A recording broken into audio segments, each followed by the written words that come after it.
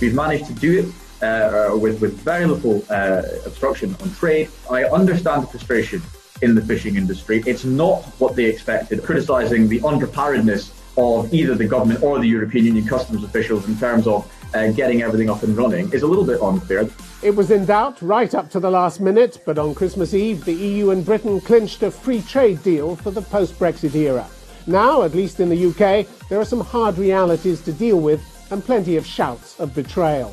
My guest this week from Aberdeen in Scotland is Andrew Bowie, Conservative MP and Vice Chairman of the Conservative Party. Why is Boris Johnson so economical with the truth, and why did he break so many promises?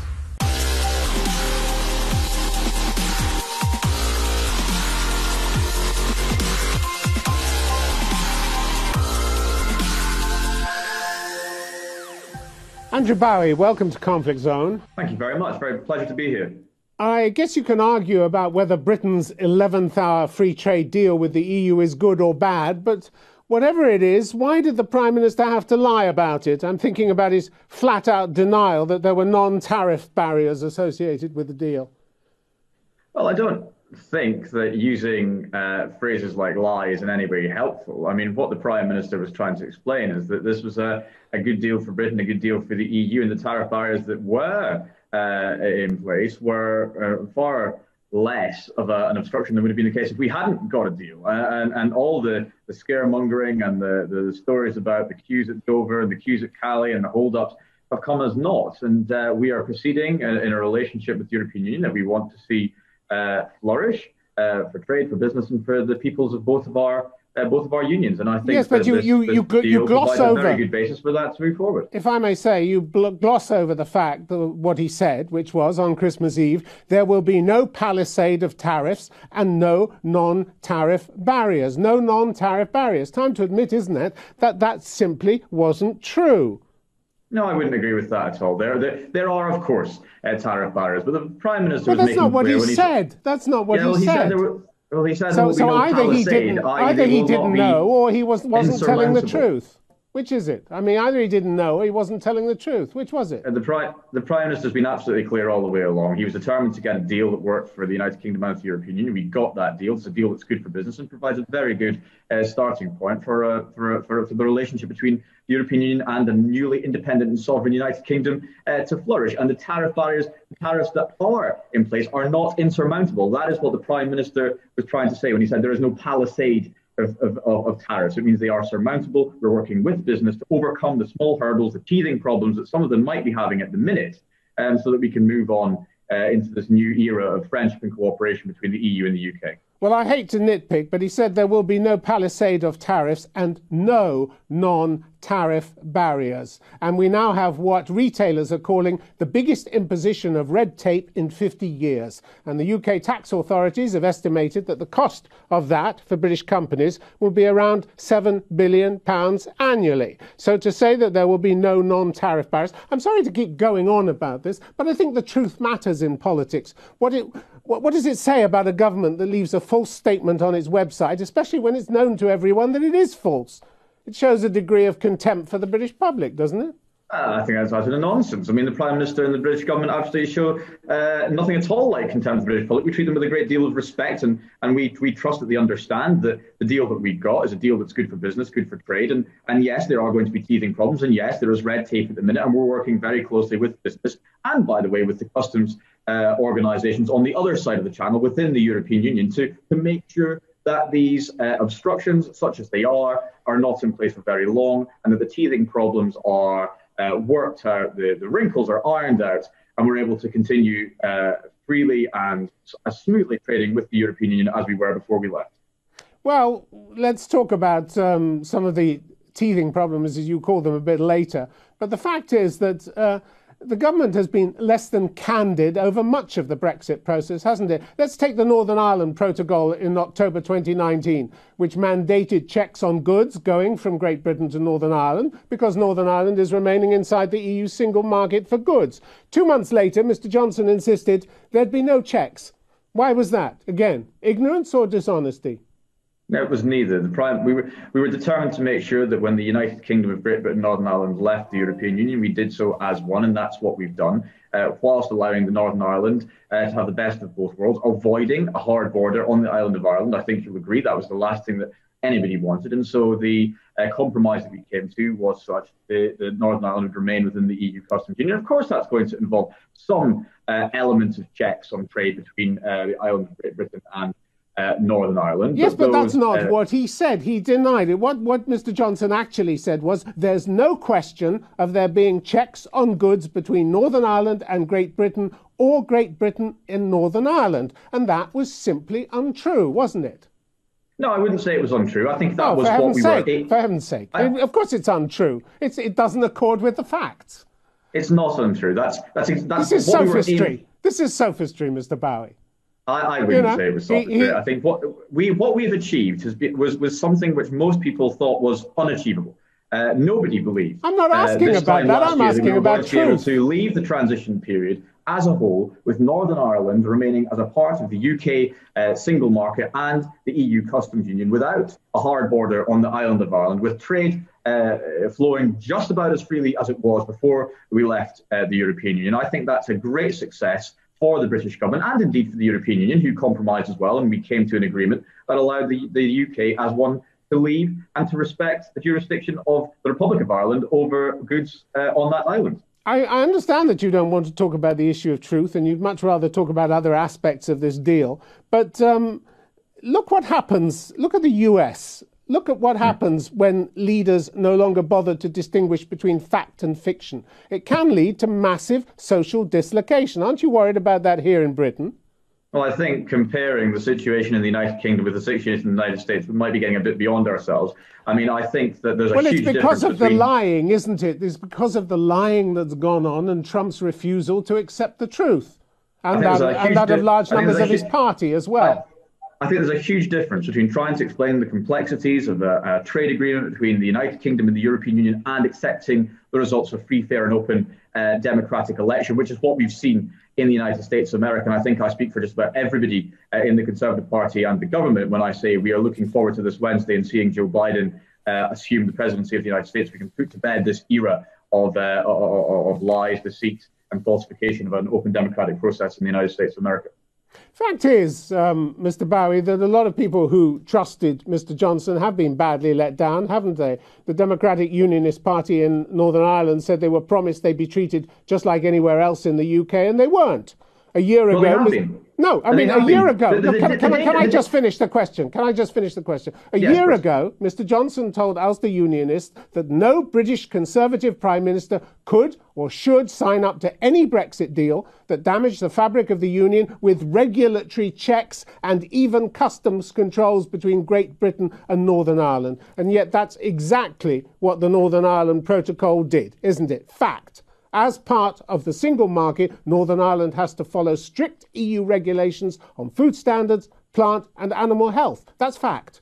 And that's that's diametrically opposed to what Mr. Johnson promised them. Yes, but what the Prime Minister did... diametrically opposed. No, but what the Prime Minister did achieve, he achieved the United Kingdom leaving the European Union as one United Kingdom with the best of both worlds for Northern Ireland. And the alternative was to leave Northern Ireland in a position where, with a hard border on the island of Ireland, or we were almost in a situation where the Republic of Ireland would have controlled almost every aspect of trade on the island of Ireland. So what you're telling me what he actually signed up to, but that wasn't what he said he was going to sign up to. That's my point. So when Mr. Johnson declared on December the 24th, we've taken back control of every jot and tittle, whatever that means, every jot and tittle of our regulations in a way that's complete and unfettered, that once again wasn't true, is it? Northern Ireland is very much fettered by its obligation to abide by the rules of the EU single market, at least for the next 4 years. Again, that's fact. Look, what we have managed to do, we have managed to leave the European Union as one United Kingdom, Northern Ireland alongside the rest of the United Kingdom of Great Britain and of course, Northern Ireland. And what we have achieved is something that most people thought was unachievable. We've managed to do it with very little obstruction on trade. We've managed to do it as one without a hard border on the island of Ireland. And now we're moving forward with a deal which allows us to create a new relationship of friendship and cooperation, something that we can build on as we move forward. This time a year ago, this time 2 years ago, people were questioning whether Brexit would even happen. The fact that we've got it across the line, the fact that we've now left, the transition period with as good a deal as we have for British business and, yes, businesses in Northern Ireland, who actually I think would have the best of both worlds, is something I think that should be cheered and not something that I think we should be critical about. Do you think that enhances the reputation of the government and the Prime Minister when you just break a promise which you made to with the DUP in Northern Ireland and just brush over it? You think other countries don't notice that? I think what enhances the position of the British government is a demonstration that it's able to achieve what we have achieved in peacefully and with a good intention, leaving the European Union with this trade deal, something which, as I keep saying, people only a year ago were saying was impossible. And the threat to walk away from the Northern Ireland deal and breach international law in the process not only produced outrage in Britain and Europe, but also in the US, where you talk about the need for a US trade deal and getting together with the new Biden administration. It hasn't exactly enhanced Mr. Johnson's reputation with that incoming administration, has it? Well, look, what that threat achieved was the result of our getting the Northern Ireland Protocol agreed and the eventual deal with the European Union signed off. So you support that threat, do you? You think that's what a respectable country does? You think that's what a respectable country does? The threat no longer stands because the deal has no longer been done. I supported the government all the way through in its position in negotiating and its tactics in trying to get a deal that works for ourselves and the European Union. And what we were talking about was something which other countries in the world have done on numerous occasions. Of course, it sat uncomfortably with me to talk of breaking international law, but we very much hoped it wouldn't come to that, and it hasn't. We managed to come to an agreement, come to a deal, which I think is good for everybody concerned. Yes, and so shoddy was it that the government's chief law officer had to resign in protest. Well, no, he resigned at the idea because he said this isn't the kind of thing that a law-abiding country does, and it isn't, is it? Yeah. Who's going to sign an agreement with Britain after this? Really? Well, the European Union did. Yeah, but after that, they got what they wanted out of the deal. Look, the government was playing hardball, as many countries do when they're negotiating complex international agreements, and indeed Germany has done on occasion in the past. The chief law officer resigned on principle, and of course I respect that, the idea that Britain would break international law. However, it has not come to that, which is a very good thing in my eyes. A deal was done, and now I think we're in a very good position to move forward. And as I say, build on a relationship, a long-standing relationship between allies and friends as we move forward, and the shared objectives that we have between ourselves and the European Union: promoting democracy, promoting the rule of law, combating climate change, championing free trade, all the things that we share with the European Union, that this deal will allow us to continue to work with them to achieve. Let's talk about those teething problems which you mentioned. Do those include empty shelves in some of the supermarkets in Northern Ireland, which the government described as teething problems? That hasn't done anything to pacify the Democratic Unionist Party. Sir Geoffrey Donaldson, the leader at Westminster, said the Northern Ireland Protocol had ruined trade in Northern Ireland and was an insult to our intelligence to talk of a teething problem. His colleague Ian Paisley said the province had been screwed over by Mr. Johnson. This was another part of the deal that wasn't properly thought out, wasn't it? Well, look, these are teething problems. The government is working very closely with the hauliers and businesses that are seeking to transport goods across the Irish Sea into Northern Ireland to make sure that the scenes that we saw in early January of empty shelves in supermarkets are not repeated. There is no reason for them to be any shortage of foodstuffs in Northern Ireland. And so Michael Gove has said, Chancellor of the District Lancaster has said that he's engaging closely with the businesses concerned to ensure that these situations do not arise again. You say there's no reason why there should be empty shelves, but there were plenty of warnings, not least from the National Audit Office back in November, when it slammed the government for shortage of customs brokers, unprepared border sites, failure to build enough capacity and new customs software. You reap what you sow, don't you? Well, look, there are obviously teething problems. We are It's a bit now more in a than situation teething that we've never problems. been It's in a before. failure Well, to certainly plan not for the last properly. 40 to 50 years. Sorry, I missed that question. It's a failure to plan properly. It's not a teething problem. It's a failure to plan Well, properly, and you were warned about it. Well, I think what is clear is that we didn't know the situation regarding a trade deal until the very last minute. It was it was Christmas Eve, I believe, that we announced a deal with the European Union. So the fact that people are criticising the unpreparedness of either the government or the European Union customs officials in terms of getting everything up and running is a little bit unfair. There were, of You course, signed the problems Northern in the Ireland early Protocol days. considerably earlier than Christmas Eve. We are aware that there are issues in terms of foodstuffs getting across the Irish Sea into Northern Ireland, and what none of us wants to see ever again are empty shelves in supermarkets within the United Kingdom. So we are very sure and certain that the steps that we have taken since the early weeks of January to make sure that the foodstuffs get to Northern Ireland mean that we will not be seeing those scenes which nobody wants to see happen in the near future. Mr. Bowie, it was staggering to read in Mr. Johnson's Christmas Eve speech that his Brexit deal means certainty for business, from financial services to our world-leading manufacturers. In fact, there's no certainty at all for Britain's financial services, is there? Because there's almost nothing in the deal about them. And Mr. Johnson himself regretted that, at least, didn't he? Said the deal had failed to meet his ambitions in that sector. So there's certainly no certainty there. In fact, the only certainty came in the losses that hit the City of London on the first full day of trading this year. I think what the Prime Minister was saying on the 24th of December was that what this deal does is guarantee certainty for where we are heading as a United Kingdom and where our relationship will be with the European Union, so that business can now go on and plan for the next few years and indeed decades as we move forward. That is what the Prime Minister was saying. And well, hardly encouraging right. signs, were they? Nearly €6 billion worth of EU share dealing shifted right out of London on that first day of trading and into other European capitals. The chief executive of Aki Exchange said, "It's not big bang, it's bang and it's gone. The city has lost its European share business." That's a hefty cut in tax receipts for the government, and somehow that prediction didn't make its way into the Brexiteers' prospectus, did it, before the referendum? Look, there are obviously areas of the deal that maybe we might have liked to have gone further, and we may have liked to have seen financial services included in terms of the overall aspects of the deal. But what we achieved was what nobody expected, hardly anybody anyway, expected us to be able to achieve. And the Prime Minister says that we achieved certainty for business. That's exactly what we did. Businesses now know what our relationship with the continent of Europe will be for the next few years and probably next few decades, and that gives us a very good place to start. Mr. Bowie, they don't know. They don't know because the EU hasn't accepted the equivalence between Britain's financial services and its own. So you have no idea whether they're going to do that. And perhaps the only certain thing is what the Office of Budget Responsibility. Can I just finish?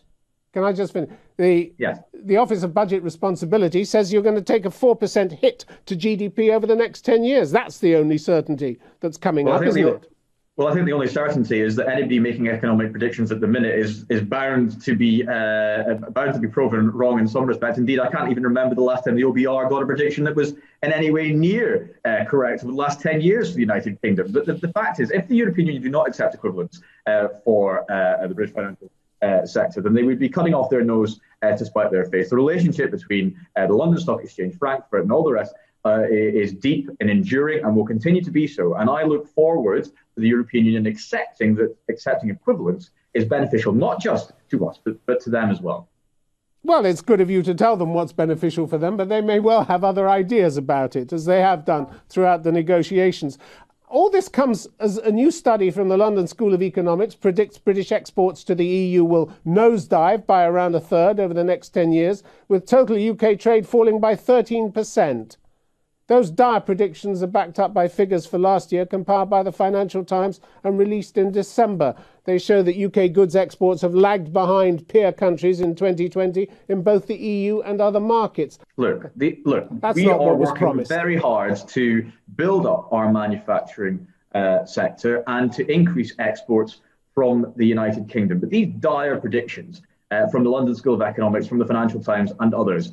These are exactly the same people that were predicting dire consequences on the day that we left the European Union last year. They were predicting the lights would go out and somehow Britain would become a pariah state moored in the North Sea. That's absolutely not the case. This year, we are demonstrating, hosting COP26, hosting the G7, that we are a leading player on the world stage, and we will continue to be. So working with our friends and allies in the European Union. Yes, of course, we want to export more. Yes, of course, we want to move ahead of Italy again in exporting to the United States of America. And should we be building more British things in the United Kingdom? Absolutely, and we should be selling them abroad. And but it's not just predictions, Mr. Bowie. In the 6 months to October, US imports from the UK fell by almost 30%. That's almost twice the drop recorded by Germany and Spain. So there's clearly nervousness about trading with Britain at the moment, isn't there?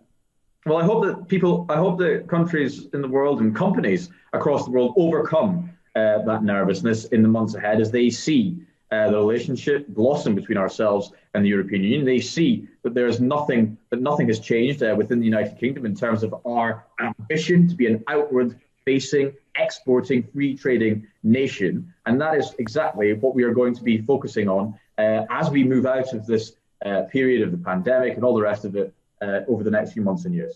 Isn't it a fact, though, that having sovereignty is little more than a myth? As former Deputy Prime Minister Michael Heseltine said recently, sovereign, in charge, control regained, none of that creates a single job, £1 worth of investment, or any rise in living standards. That's what he said. He's right, isn't he? And that's what the figures already are showing. Well, look, there's an argument about whether a country is sovereign or not, and there's an argument about how you develop the economy and create jobs. We can do both at the same time. Britain has achieved sovereignty. It's achieved independence from the European Union. Now our focus is on building up our economy, recovering from coronavirus, creating jobs, and as the Prime Minister would say, levelling up across the United Kingdom. And that is very much where our focus is now. The two are not interlinked. Just because one has become sovereign does not mean that one is suddenly going to succeed in every other aspect. And we are determined to. You didn't get your waters back. You got a 25% quota transfer over the next 5 years, far less than you originally demanded. And your fishermen are now accusing you, rightly, of betrayal, aren't they?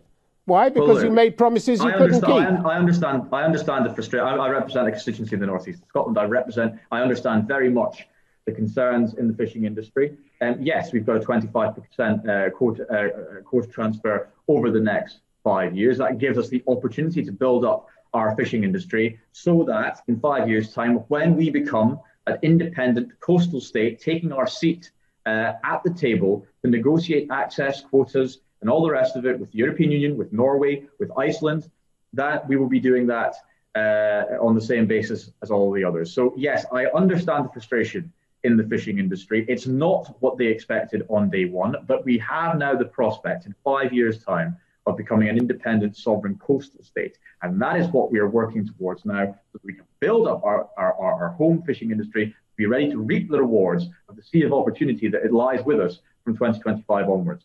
It wasn't what they expected because it wasn't what you told them to expect. It was never going to happen that way, was it? Because some of that sovereignty that you won through leaving the European Union, you bargained away in the deal, didn't you? As you always do with sovereignty. You bargain bits away. Sovereignty is bargained by Britain's membership of the WTO, the World Health Organization, NATO. It's not an absolute, is it, sovereignty?